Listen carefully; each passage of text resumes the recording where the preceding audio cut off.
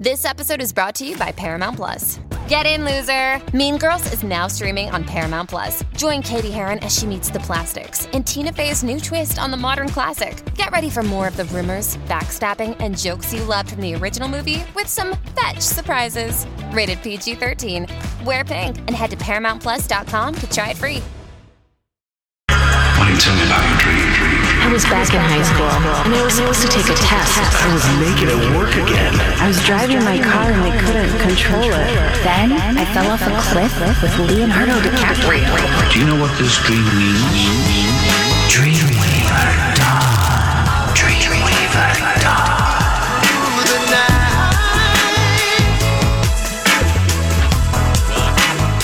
To Dreamweaver Dawn. We are here to help you figure out what the heck that dream is all about. Oh, yeah. Who do we have, Alexis? We've got a dreamer on the line. Sharon is our first dreamer here. Sharon, hi. I appreciate you doing this dream stuff, and I learned from all the other people's dreams, too. Oh, thanks, Sharon. Yeah. Anyway, so my dream is, and I'm trying to shorten it, my dream is, the first one is just I'm in labor, and then it stops, and there's no baby, and then I move outside of this school, and somebody is dropping off from a pickup truck some really expensive ballroom gowns, and for a movie that's being made. So I choose one that's sort of pink, and then it turns to be purple. And this woman friend chooses this incredibly beautiful black lace one. And then the next thing is another pickup truck is picking everybody up, and I'm on the truck negotiating the contract for this woman, and I'm trying to find out where the film is being made, what the location is. So I end up getting to where this hotel, and I find the director, who I actually know, and because he used to be in the film business, and he had two wives, really, really young, and we're at the top floor, and I look out the window, and I see lava flowing everywhere, and so I get everyone to leave, and we hop over things, and anyway, we get through and go through tunnels, and then finally, I'm trying to find my hotel, which I can't remember where it is, to get all my stuff, but I never do find it. Okay. And that's a really short version. That's a condensed version. Sharon's working on this. Sharon calls it a lot. Sharon's also she dreams very vividly, so she's working on trying to shorten her answers, and she's doing a better job. So I'll do my best with what you've given me. Thank you. So the first part, you had a pregnancy in the dream, and there just wasn't any baby. Babies are new ideas. So it starts off with you having a new creative idea that you can't manifest.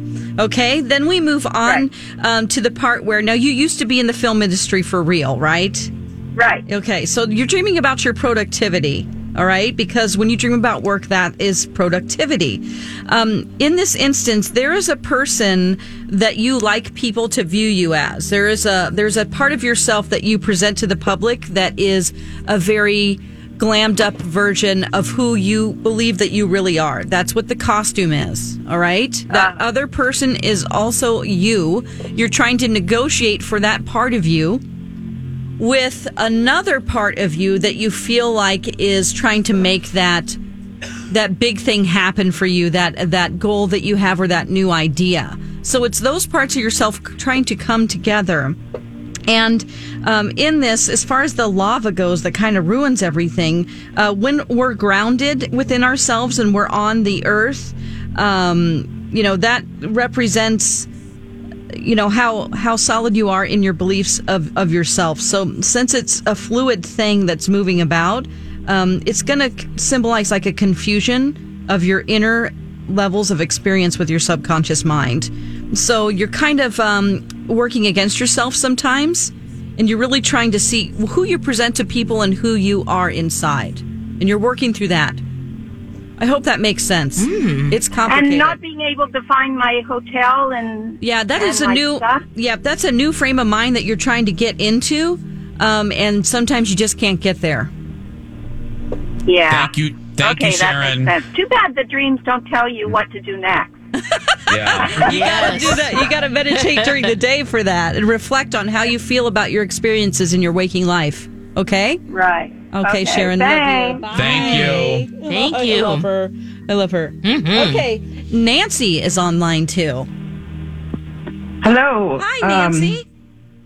Hi, Alexis. You were actually in my dream, funny enough, so I had to call in. I was going on a blind date, and you were my blind date. I am straight, so that was funny in the first place. But we were dancing in this ballroom, and you put your arm in between us, and I was like, no, you don't dance like that. We're doing ballroom dancing. And so that kind of went on. It was kind of awkward.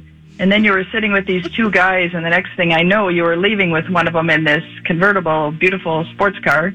And I was standing there wondering what happened. And then I was trying to find my car, and it got dark, and I was going down streets, and I couldn't find my car. And then I woke up. Okay.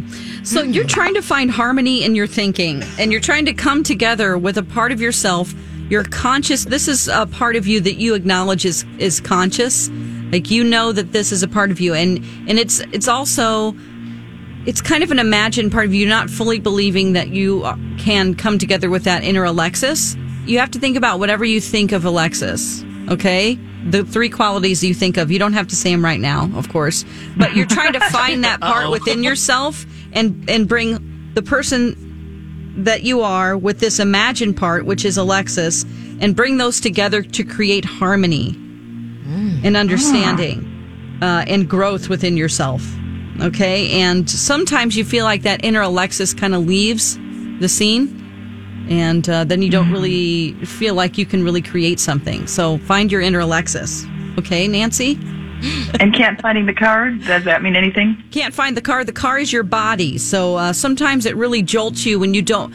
I'm assuming that it's you're dreaming about the positive parts of yourself. I mean, everybody knows Alexis is positive. So sometimes when you go down the negative road, you feel a little bit even in your body, sort of jolted, like, oh, that's not really me, is it? I can't really create good things for myself.